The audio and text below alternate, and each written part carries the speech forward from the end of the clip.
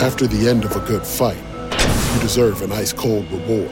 Modelo is the mark of a fighter. You've earned this rich golden lager with a crisp, refreshing taste. Because you know, the bigger the fight, the better the reward. You put in the hours, the energy, the tough labor. You are a fighter, and Modelo is your reward. Modelo, the mark of a fighter. Drink responsibly. Beer imported by Crown Imports, Chicago, Illinois. Everybody in your crew identifies as either Big Mac Burger, McNuggets, or McCrispy Sandwich. But you're the Filet-O-Fish Sandwich all day.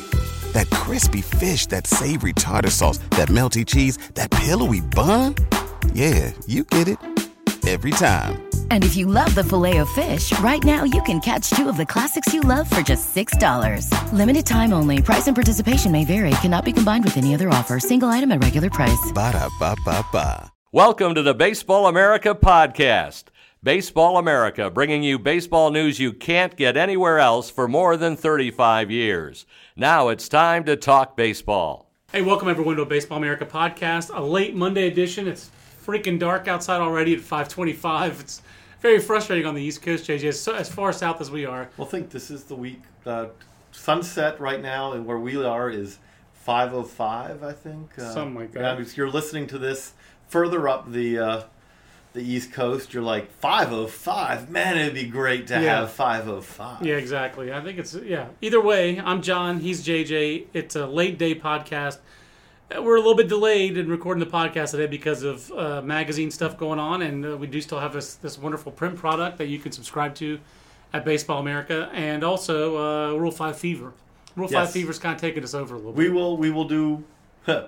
I was about to say we will do a Rule 5 podcast, and that's so funny, as in to defy expectation. No, we will do Rule 5 podcasts, by... Plural. I mean, hey, if I got a good Wi-Fi, maybe I'll just do like a 24-hour Rule 5 marathon podcast, or live streaming or whatever from the winter meetings, It is kind of amazing that the Rule 5 draft, in some ways, I do love how people who are our readers get so into it and that we get so into it. And another way, it's amazing how at the end of the winter meetings, it is such an afterthought process. You get in that room, Roy Krasik, MLB, they're organized up there. Roy gets up there. Matt Eddy and I love doing a couple of Roy Krasik impersonations. Chicago White Sox. He says it very distinctively.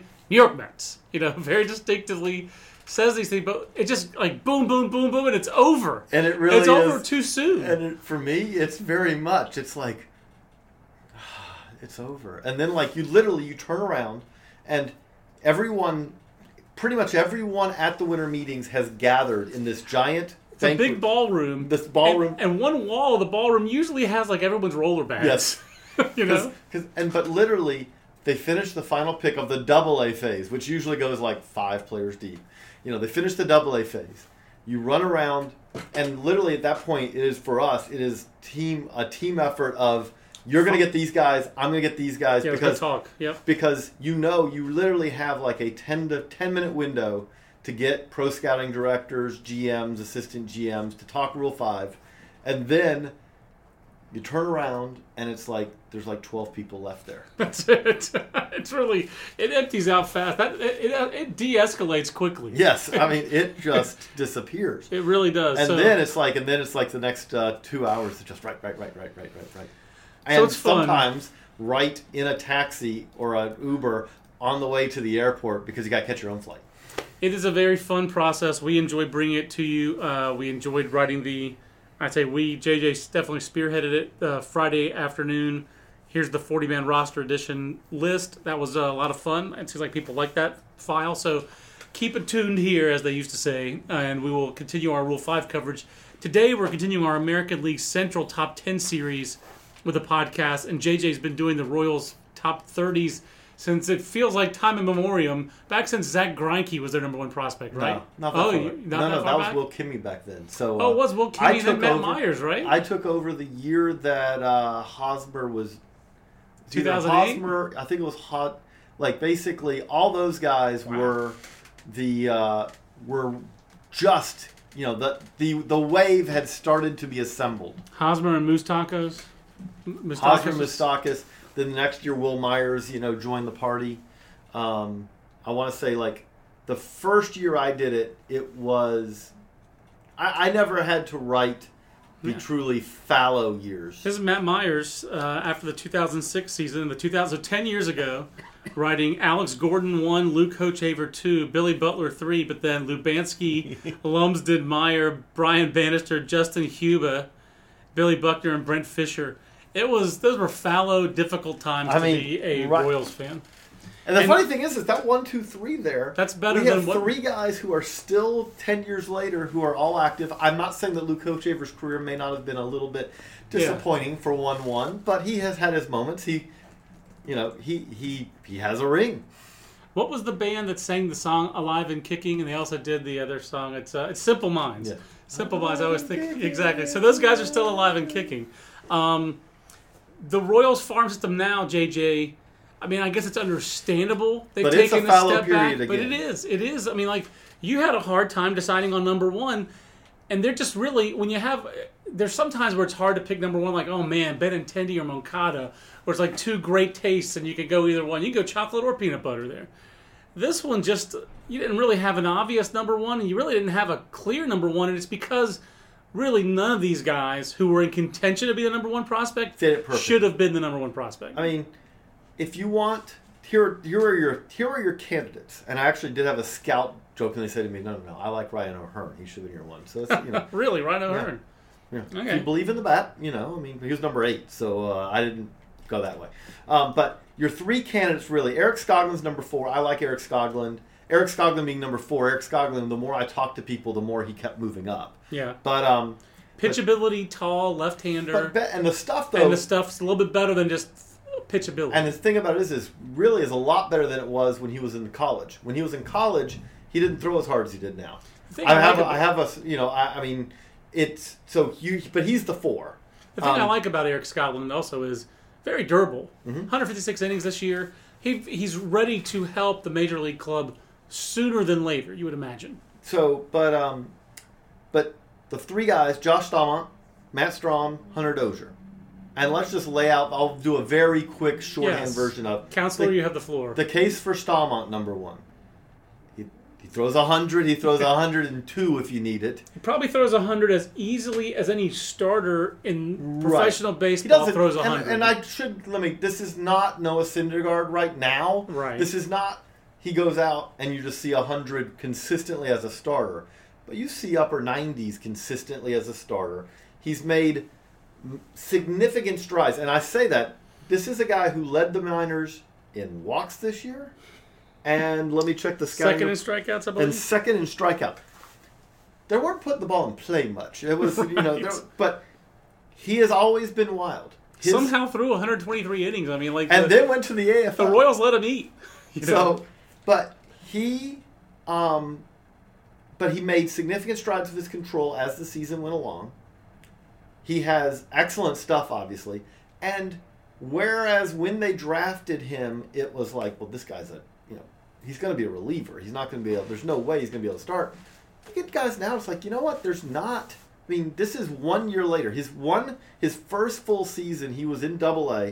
He was the ace of their playoff team, and he shoved down the stretch with the playoffs on the line and then in the playoffs.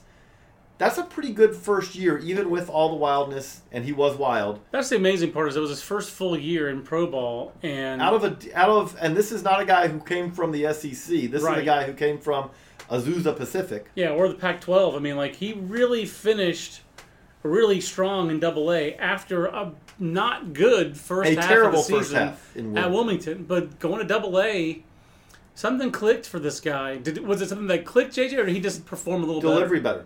One of the things they did, Steve Luber is their AA pitching coach, and he's really not the only guy, but he's really good. He's been with them for a long time, and one of the things they did was they added, brought his hands above his head, and it just helped him with the timing, helped him stay back, and helped him be on time at foot strike. Yeah, exactly. Homage to Clint.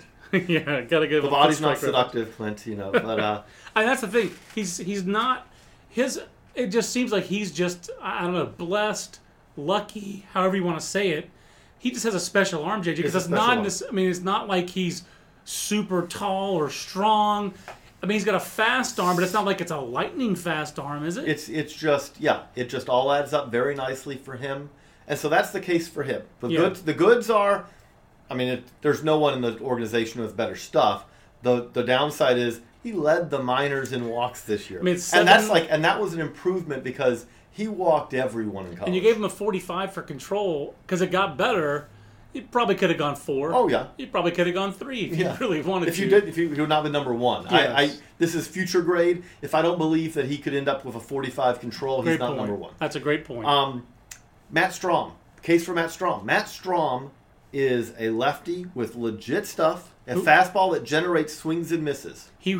Basically, Matt Strom basically took the place of Brandon Finnegan in a lot of ways in this organization. The guy who could have been in their big league bullpen as a left-hander, but they could develop as a starter. They did both with Matt Strom in 2016. Right. He was quite good out of the bullpen, almost too good. He was a solid starter for them at Double-A. Then they needed bullpen help. They brought him up. And 30 Ks in 22 innings is, with 13 hits allowed, is really good. It is. And he has a legitimate swing and miss fastball.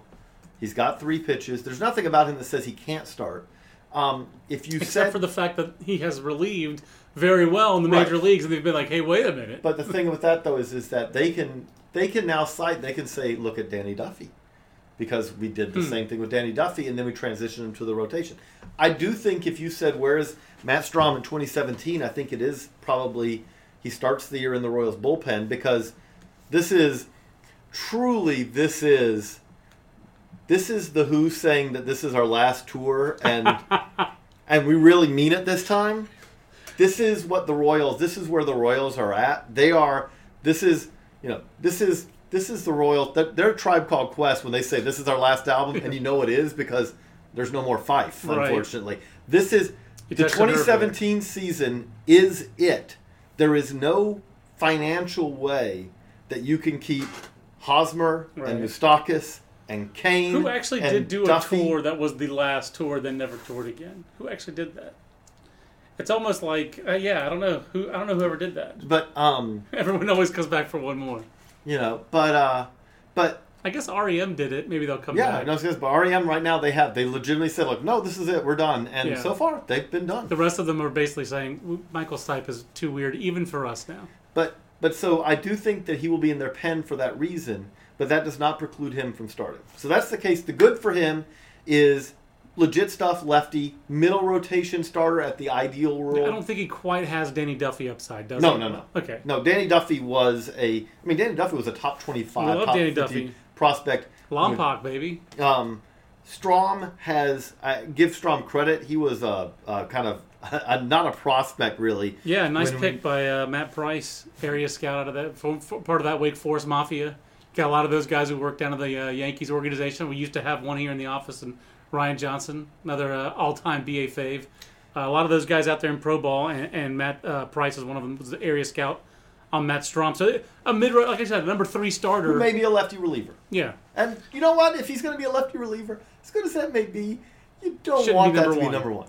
And then you have Hunter Dozier, who Monster I guess year. really they think when you look at pedigree, should be the number 1 prospect. He was a first-round pick 3 years ago. It was a little bit of like a money deal. They got Sean Manaea, who was Sean Manaea is the guy they spent the most money on. Right. But he still got legit money. He was a back of the first-round type talent, not a top 10 talent, but that's still a first-round talent. But boy, Hunter Dozier at this time last year wasn't sniffing the top 10, even in a bad system, was he? I think it was number 30 on last year's list, and it was like, ooh.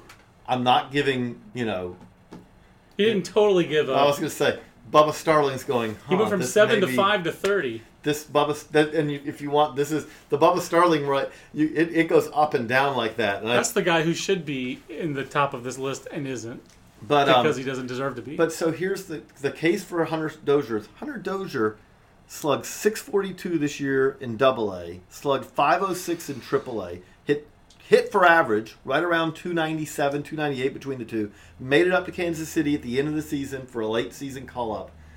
Had a great year. He really did. He struck out a lot, but he still had a great year. Struck out less than he had the year before. Struck out a lot, but he got to power. 23 homers, this year, which that's what you want. Yeah.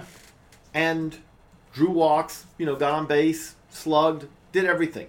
If this season was a natural progression just from 2013, first half of 2014, Hunter Dozier, you would say, yep, this guy's number one prospect. But you can't completely forget about the second half of 2014. Anything over A-ball had vexed Hunter Dozier until this year. Anything. And now he made some adjustments. He improved. There's all, the body, there's debates about whether the body's even better, but the swing is definitely better. A little less power focus, which means he got to power, because that's the paradox that is the world of baseball. Right. But he had 16 home runs and more than 700 at-bats at Double-A coming into this year. And then 8 in his first 95 at-bats to start the year. And the reason I say, and this was a better year, but if we were at this time last year, and I was sucked in by this, even though I've kind of been skeptical, but Bubba Starling last year at this time looked like he'd really made some strides. You never were going to say Bubba Starling 60 hitter, but if Bubba Starling could end up being a 40 hitter, right, everything else plays. Bubba Starling's a center fielder who's an exceptional defender, who can run, who can throw, who can hit for power, and if he hits 240, 250, great. You were basically thinking, the comp we kept making was maybe he could be Drew Stubbs. Mm-hmm. Maybe he could be that kind of player. Mm-hmm. Maybe not even quite Drew Stubbs. He didn't run like Drew Stubbs, but maybe he could be that kind of guy. And then this year, what was is that as good as last year improvements seemed to happen, it all fell away this year. I'm not saying it's going to happen for Hunter Dozier. The other thing that's concerned with Hunter Dozier, again, when you're talking about a guy for number one, is Hunter Dozier is probably not going to play third base for the Kansas City Royals. For 2017, they have Mike Moustakas, and then they have Cheslor Cuthbert, who was the fill-in when Mike Moustakas got hurt last year. And perfectly solid player. Perfectly solid player, not spectacular by any stretch. Solid rookie season. But Cheslor Cuthbert is a better defender at third base than Hunter Dozier. So that's why Hunter Dozier started learning to play right field. Right. Well, he could be okay out there, but especially with the Royals, Hunter Dozier is not exactly what the Royals normally look for in a right fielder. Like, if you look at the guys who've played right field for the Royals, Alex Rios at this point is, okay, in his career was not as rangy, but he still was a former, he's more of that right field profile. Paulo Orlando very much. Gerard Dyson's played right field. Low Kane. When they play Low Kane in right field, they play Dyson in center. All of those guys are, at the minimum, really, at the minimum, except for Rios, they're plus defenders. You really go back, even to Al Cowens, or you go back to the late 80s. Where they had wasn't Darryl Motley the right fielder on the 85 team? It's a big outfield. It's a very big outfield, and so they want some athleticism on the corners again. And not that Dozier couldn't be a 45, maybe a 50 defender in right, but his arm doesn't play all that well out there so far yet. He's got to make adjustments to that. There are some obstacles for him, even though as good a year as he had. He's probably headed back to AAA to start the season. And by the way, and I think he's probably, Jorge Bonifacio's 9 on this list, and Jorge Bonifacio's a left fielder, right fielder as well, with a better arm. Right. I think Dozier's got a better bat, but there is, even take Paulo Orlando and those guys out of it, there still is competition for that. So, again, those are your 3 guys. They all have pluses. They all have minuses. Right. And if you look at this, the other way you could put it is I could see 3 of these guys cracking the 100, and by cracking, I mean toward the back. I could see 0 of these guys on the top 100. I think I'll probably see at least one of them. Josh Stalmont's really interesting. I don't know that I love him. I definitely wouldn't want him to be the number one prospect in my organization, but he's pretty interesting for the top 100 because, again, he does have stuff that very few other pitchers have in the minor leagues. You start with that 70 fastball and 60 breaking ball. There's a lot there for Josh Stalmont too. There's a lot to like.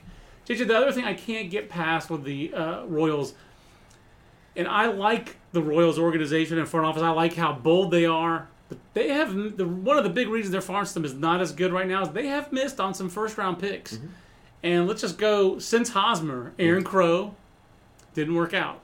They didn't even sign him, right? No, they did. Oh, they signed him. That was he was a Kansas City Royals All-Star. That was, oh, wow.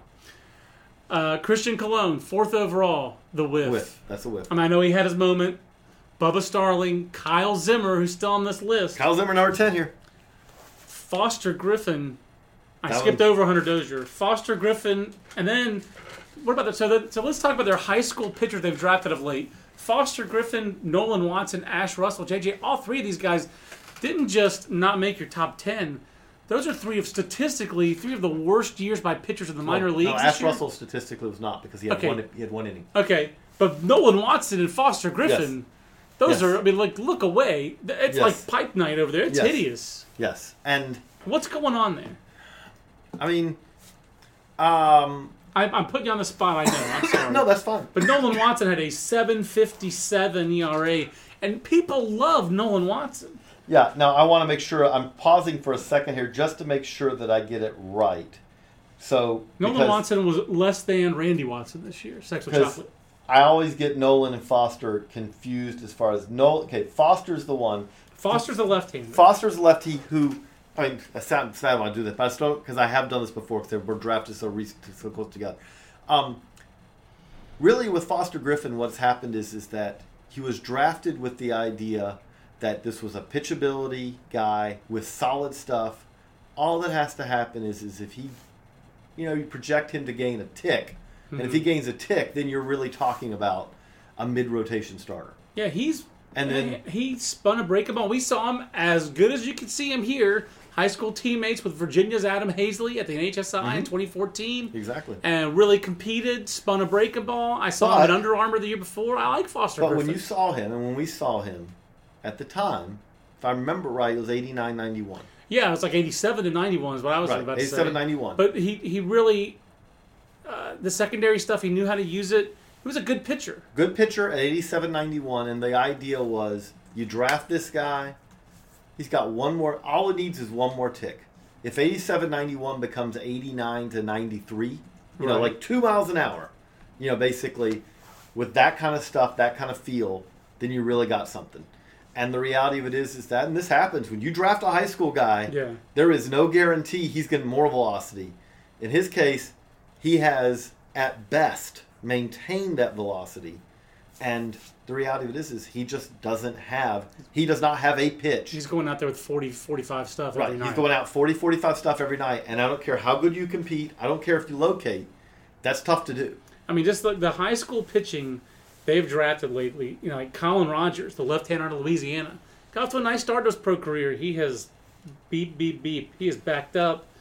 And then Watson and Ash Russell, those were high school pitchers in the are volatile phylum. There's no question. Mm-hmm. But in 2015, I remember people were very excited about Mike Nicorak, Nolan Watson, and Ash Russell. And all three of those guys are really off to poor starts in their pro career. And obviously, they're not all Royals. Mike Nicorak's with the Rockies. But Griffin, I do think Griffin did not miss. I know this is going to, always probably because we haven't talked about it, my post-top 10 yet too much. Griffin didn't miss the top 10 by all that much. Oh, wow. Okay. You can find scouts who saw him this year and liked him. That's interesting. I know that seems fascinating. His problem is, and I don't want to get John Manuel on a John Manuelian rant. Is this going to be Bill Fisher related? But his problem, from scouts I talked to outside the organization, is that he has a good slider, a terrible curveball, and a terrible changeup. And he doesn't throw the slider very often. This is like podcasts from 2010. And so when he throws that curveball and changeup, it really gets beat up. And he said, but the thing about it is that if you see him, fastball's firm, it's good. Mm-hmm. But if you're basically throwing fastball and we're fastball, talking about Griffin or we're talking about Watson? Griffin, okay. No, the right-hander. Watson. We're talking about Nolan Watson. Yeah, all Nolan right. Watson. And Ash Russell just had some serious mechanical issues. It sounds like got too big. And he really lost some looseness. Looseness. When the I saw arm him, did not have the arm speed he had before. I saw him in the Appy League in 2015, and he was loose. He wasn't missing a lot of bats, but it was August or late. It was it was July. Mm-hmm. It was on the way to the Futures game. It was July. I'm just not going to judge a guy that's drafted here. Getting used to pro ball. You're pitching in Bristol, Tennessee/Virginia. But the arm work, now, the delivery was always long in the back. There was always, but he was whippy and loose. Right. This year, he was not loose. That's a problem. And but you can get it back. Because of that, though, like, the concerning thing is, and he's going to make the 30, but the concerning thing is that he wasn't throwing in instructs. He's not back yet. That's a problem. And so you expect him, like, you really hope that 2016 is just a lost season. I mean, Christian Binford, Scott Blewett. Scott Blewett's number 6. So there's some hope for Scott Blewett. But they have invested pretty heavily in high school pitching with very little return. I mean, like, Danny Duffy was drafted in 2007. Mm-hmm. Mike Montgomery was drafted in 2008. But again, if you want to be the optimist about this, the thing about it is that's both good and bad about high school pitching. One of the things that's bad about it is that, okay, Danny Duffy was drafted almost a decade ago. Yeah. Danny Duffy... I'm a-coming. Danny Duffy gave up baseball a long time ago now and then returned. That feels like forever ago. Yes, now. It does. Because, I mean, that was at the point. So basically, if you want a Royals pitching prospect who's a high school kid to come through, first he has to want to quit. Because that happened to Greinke and to Duffy. And those are the best high school pitchers they've drafted in the last 15 years. Am I right? Yeah. Okay. But that's weird. But the thing about it is if you said, when did Danny Duffy show signs that he's becoming everything they hoped he would be, it's 2016. Right. He's had his moments, but 2016 is when that happened. If you said, when does Mike Montgomery become Mike Montgomery, that they kind of hoped, it's 2016. That's true as well. And so what you're saying with this is it takes a while. It takes a while. In Mike Montgomery's case, it takes multiple organizations. He's on his 4th organization when it kind of like... Yeah. He went Royals, Rays, Mariners, Cubs, and when the Cubs, it's like, you're the guy we're looking for. Yes. And Joe Madden basically telling him in the bullpen, there's Chapman and you. They're the only guys exactly. I believe in. I like you so much, I'm going to warm you up 4 times before I bring you in. But I'm going to let you get the last out for your first save that you've ever had in your life. Baseball is by weird. By the way, if you want to talk about kill the save, like you have to be a special guy to pitch the 9th inning. Yeah. Oh, how about the guy who got the last out in Game 7 of the World Series with the winning run at the plate, admittedly in the hands of Michael Martinez, but is someone who literally had never been in that situation before in his life. Baseball's a weird game. JJ, speaking of weird, let's look at the Royals 2012 draft. Mm-hmm. So, start off with Kyle Zimmer. Still hope for Kyle Zimmer, you're saying, right? He's down there at number 10? The thing about Kyle Zimmer is that I do think that I will end up ranking him every year until he's released from the organization. Because as of yet, this year, if you want hope as a Royals fan about Kyle Zimmer, thoracic outlet syndrome might finally explain. That might be like where you go, we found it. Yes. Because before, you see great stuff at times, and then other times he's like, it doesn't feel right, the ball's not coming out right. Most of the time you just see him on backfields in surprise. And that could explain it, which could finally be like, we've given you now the keys to do what you've always been able to do. So this draft hasn't produced a lot up top, but Daniel Stumpf in the 9th round Rule 5 has gotten to the big leagues as a Rule 5 guy. I loved Zach Loveborn out of Oxford, Alabama High School in 2012. I wrote that guy up good. Andrew Triggs in the 19th round is a big leaguer. Not for them. I think they might have even released him. Matt Strom. Number 2 on your list, Alec Mills, 22nd round, has been in the big leagues. Yeah. So it's just so weird how this draft how some of these drafts for them have gone. So we detailed they haven't drafted. I don't think there's any other way to say it. They have not drafted efficiently at the top of the first round. But since Eric Hosmer, they really haven't. Right now, again, they spent a lot of money. Manaya was a good pick. I was going to say that, and they traded him. Well, I was going to say the thing about this is Cody Reed was a good pick. 2nd round, yes. They have I would change that a little bit. I do think where they are right now is there's a lot of it is that they went all in to win and they won. I get it. Because worth it, as you wrote in the overview. Absolutely worth it. But if you took this team, because Brandon Finnegan is a big league starting pitcher also. Right. You're also drafted, again. The draft that you have to hope comes through for the Royals to have, if they don't win in 2017, if they have a bad first half, they trade these guys and you rebuild through some trades. Because, by the way, if they have a bad May, you might want to just... I was going to say, if they are sitting there, and it's tough to do because you are then saying, okay, it's going to take some time. Right. Long time. These things take time. But if you look at this, that would be a much quicker rebuild. If you said Hosmer, Moustakas, Kane, Wade Davis, right, all these guys are available, you could literally rebuild a farm system in 1 quickly. year. I agree. I mean, but the other way if they don't do that, say they hold on to their don't, guys and win, qualifying offer, offer. But then you really need this 2014 draft class to come through, which started with Finnegan, traded, obviously, everything worth it. Foster Griffin, Chase Velo, who's number 7, like a Mike Napoli comp if you like him. Scott Blewett, we always mentioned number 6. Eric Skoglund, number 4. DJ Burt, North Carolinian, very like fast. 43 steals this year. I kind of like him. Even Corey Ray, the other Corey Ray, right hand out of Texas A&M, had a decent year. Say a little prayer for Brandon Downs' career, winding down, former personal cheeseball, not working out. But Ryan O'Hearn, who's number 8 on your list. So if Corey Toops, I like. It's number 15th round or 15th rounder, Corey Toops. So if they're good in 2017 and they don't rebuild, the hope for their farm system has to come really from this draft class. That 2014 draft class has given them some indications of some hope. And that's fair. And then the other part of this is, and then you're talking about, you're sending qualifying offers to a ton of guys, and you're saying, okay, we're going to have a 2018 draft bounty. Right. But the thing with the 2018 draft bounty is that that's still going to take, you are then talking into the 20s. I mean, the reality of it is that no matter what happens in 17, this is probably a team that is then going to be aiming for kind of the earliest ETAs 2020, 2021. Just because of how you look. I mean, look at how long the process took last time. Right. That was a 7, 8, 9, 10 process. Indeed. And that led to success in end of 13, 14, 15, 16, maybe 17. So started in 07, starts really to kick in 13. That's 6 years.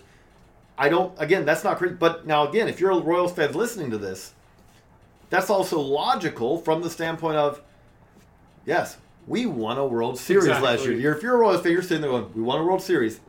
I'm okay with this. And you didn't just win a World Series. I mean, you went to back-to-back World Series. And it was exhilarating. Those were exhilarating teams. It was everything as a fan that you could hope for. And the reality of it is that the other part of that is that the Royals fans did come out, I think, pretty well this year. But I know that there has to be, when the rebuilding process hits, there will also be somewhat of a great winnowing, not of fans, because they've built another generation of Royals fans. Right. But it is something where the casual fan will check back in years from now. Right. Because then it does... And we'll rewatch their videos of the then 2015. It goes back to... Then it goes back to the fans, the hardcore who are like, I remember 99 and 2000 right, exactly. and 2001. I remember when we had guys fall down in the outfield and balls fall. I remember when Gil Mesh was our hope. What was that, 2007, 2008, when he got a big contract? So, I remember when Jose Lima went from Atlantic League to our ace. On a winning team. The only winning team for a long stretch there. JJ's there super deep cut, but you just like a guy with the Royals that you like, that you can't explain why you like him so much, but you like him? Well, the guy, it's not even a deep cut, but the two guys who did not make the 10, who I could easily have put in the 10. I did go a little bit more upper level. You like Nicky Lopez, right? Well, I wouldn't even go him. He's okay. But Khalil Lee, okay, who's a tough guy to rank right now because Khalil Lee was their 3rd round pick. Now, the other thing you got to remember with this is, with the Royals is, they didn't have a 1st round pick this year. Right. They had no money. That was other part of it. Is they had the 2nd smallest bonus pool. And they've been drafting now. They are bearing the, if you go to the World Series 2 years in a row, you don't draft high. Right.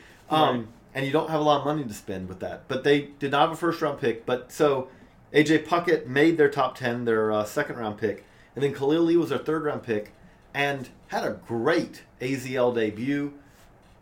And to be honest, he didn't make this 10 because there's a little bit of, okay, that was really good. It was the AZL. Let's see you do it again, Yeah. just from the standpoint of you're going to still rank prominently, Right. but a third rounder does that. We can't throw away everything that we thought we knew Right. from the drafts yet. He lasted a third round for a reason. Yeah, exactly. So, and then the other guy who is Suli Matthias, who had a very powerful AZL. I thought you were going to say Mabris. I see. I could, this is Royals. I could go on for another 4 hours if we wanted. But Suli Matthias, who has prototypical right field tools, He's the Esteban Florial of the Royals organization. doesn't run as well. Okay. But he plays center right now. But really, he's going to be a right fielder as he fills out and all that. But he showed mammoth power, Yes. and he also showed some strikeouts. Yes. But he also went to the AZL in his first professional season. Always good when you skip over the When you're good enough to do that. Yep. So there's a lot to like there. Again, I do think that there's some players, they spent some money. They've done a really good job in Latin America year after year. Mm-hmm. And so... So those are my guys. I like Nicky Lopez, the way you described him. I know he didn't stand out to me when I saw him in the Appy League. By this, I knew that he was I was like, oh, Nicky Lopez, kid from Creighton. He was hitting like 3-hole for them, and he really dominated that league. It's not inconceivable that when we look at the college shortstops from the 2016 class, which there was no Bregman, there was no Swanson, there was no Trey Turner, there was none of those guys. No Kevin Newman, no Kyle Holder even. There may be a Kyle Holder in this. I don't know about a 7 defender, but there may be a 6 defender hit. Okay, maybe. Sure. But when you look at it all said and done, in a class where the college shortstops, the draft class of college shortstops, was very eye of the beholder. The college shortstop class took a deep breath and said, "Let's take a breath." Exactly. Let's gather our steam after losing." And we knew all that a year. We Correct. kept saying this is nothing against Ryan Howard. Yes. But Missouri's Ryan Howard. Right. When we're watching USA baseball and we're like, but this is not a good sign. This is not a good sign that Ryan Howard, who was the 7th best shortstop in the SEC as a draft eligible sophomore, was the college national team shortstop the next, the following summer. But is there a chance that Nicky Lopez could be near the top of that group? He's a good athlete. He has excellent feel. You could say that he showed no power in college, but he was played at Creighton. Exactly. I mean, you could have 60 power, and it's like he had 2 home runs. That's right. I think Mike Gerber hit 11 home runs there. I'm pretty sure that's the highest for any Creighton player. And he did, I think 10 were on the road. The late, great Steve Pivovar. I think I found that story this year editing Mike Gerber. But I mean, the thing is for Lopez is he's 22, so I would assume they'd move him pretty quickly next year. A little surprised that he was at Burlington.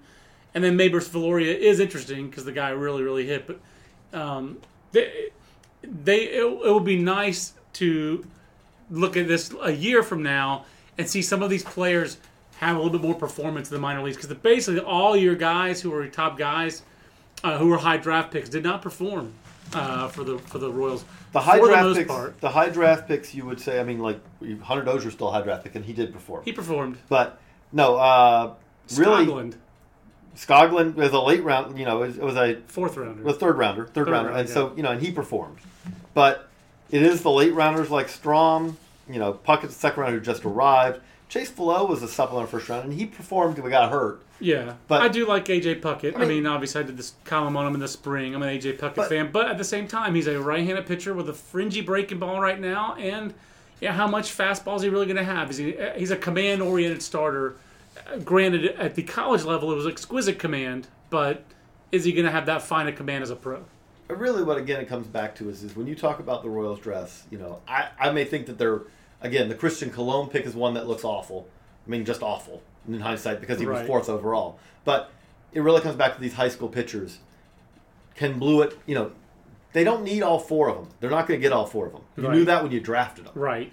But can you get one really good one and one okay one out of it? And if you do that, it's all. And I still do think they have a shot at that. I would say Scott Blewett. The reason he's number 6 is that you are talking about a New York kid, so cold weather guy. Some time, yep. And he's making progress. He's basically had a good half season each of the last 2 years and a bad half season. This year, the good half season was the second half. Right. Okay, and then whether it's Watson or Ash Russell, maybe it's Griffin. Foster Griffin. But one of those other guys becomes a back-end starter Zach or a useful Loveborn. reliever. then you're okay. But again, you're not going to get all 4 of them. Right. But you were never going to get all 4 of them. That's how it's worked. So it is amazing how we end up talking about Royals pitching development again. But I really was like, they can't hear me because when they have their pennant ring and World Series ring in their ears. Again, and the thing about it is they can tell me to stick it. And they also can now say, when you say, can you develop starting pitching? They can say Yordano Ventura and Danny Duffy. Say hello. And they also can say, and by the way, Cody Reed and Brandon. Cody Reed, Sean Manaea, Brandon Finnegan. Again, they traded away 3 guys who you could potentially pencil into their 17 rotation. Correct. Like, that would be a thing. 3 left-handers. They could put together. They literally could have put together, without the trades, they could have had 4 lefties and Ventura that are a 5-man homegrown rotation where you say, this is a good rotation. Yeah, that's a rotation that could compete. No, you're right. So and again, Cody Reed to me is one of their. Cody Reed is. I know he had a bad. I got to write him up for the Reds. Right. He's still eligible, but I know still he had a bad MLB debut. Bad MLB debut, but the stuff is really good, and he that really was a great developed. Pick. So Mississippi Junior Colleges in 2013 was where it was at. Cody Reed and Tim Anderson. I mean, and we liked writing about those guys that year. So. Great stuff, JJ. Hope you guys enjoy it. We'll be back with another. So we'll spin the wheel and see which AL Central team we do tomorrow as we try to do finish a magazine before Thanksgiving. But enjoy this one on your drive, your flight, wherever you're going for the holiday. If we don't talk to you tomorrow, we'll try to come back with another podcast hoping to on talk Tuesday. To you tomorrow. All right, for JJ, I'm John. We'll see you in the next Baseball America podcast. So long, everybody. This concludes our program. Want more in-depth baseball coverage? Be a better fan. Visit BaseballAmerica.com to get more comprehensive baseball coverage. Everybody in your crew identifies as either Big Mac Burger, McNuggets, or McCrispy Sandwich. But you're the Filet-O-Fish Sandwich all day. That crispy fish, that savory tartar sauce, that melty cheese, that pillowy bun. Yeah, you get it. Every time. And if you love the Filet-O-Fish, right now you can catch 2 of the classics you love for just $6. Limited time only. Price and participation may vary. Cannot be combined with any other offer. Single item at regular price. Ba-da-ba-ba-ba.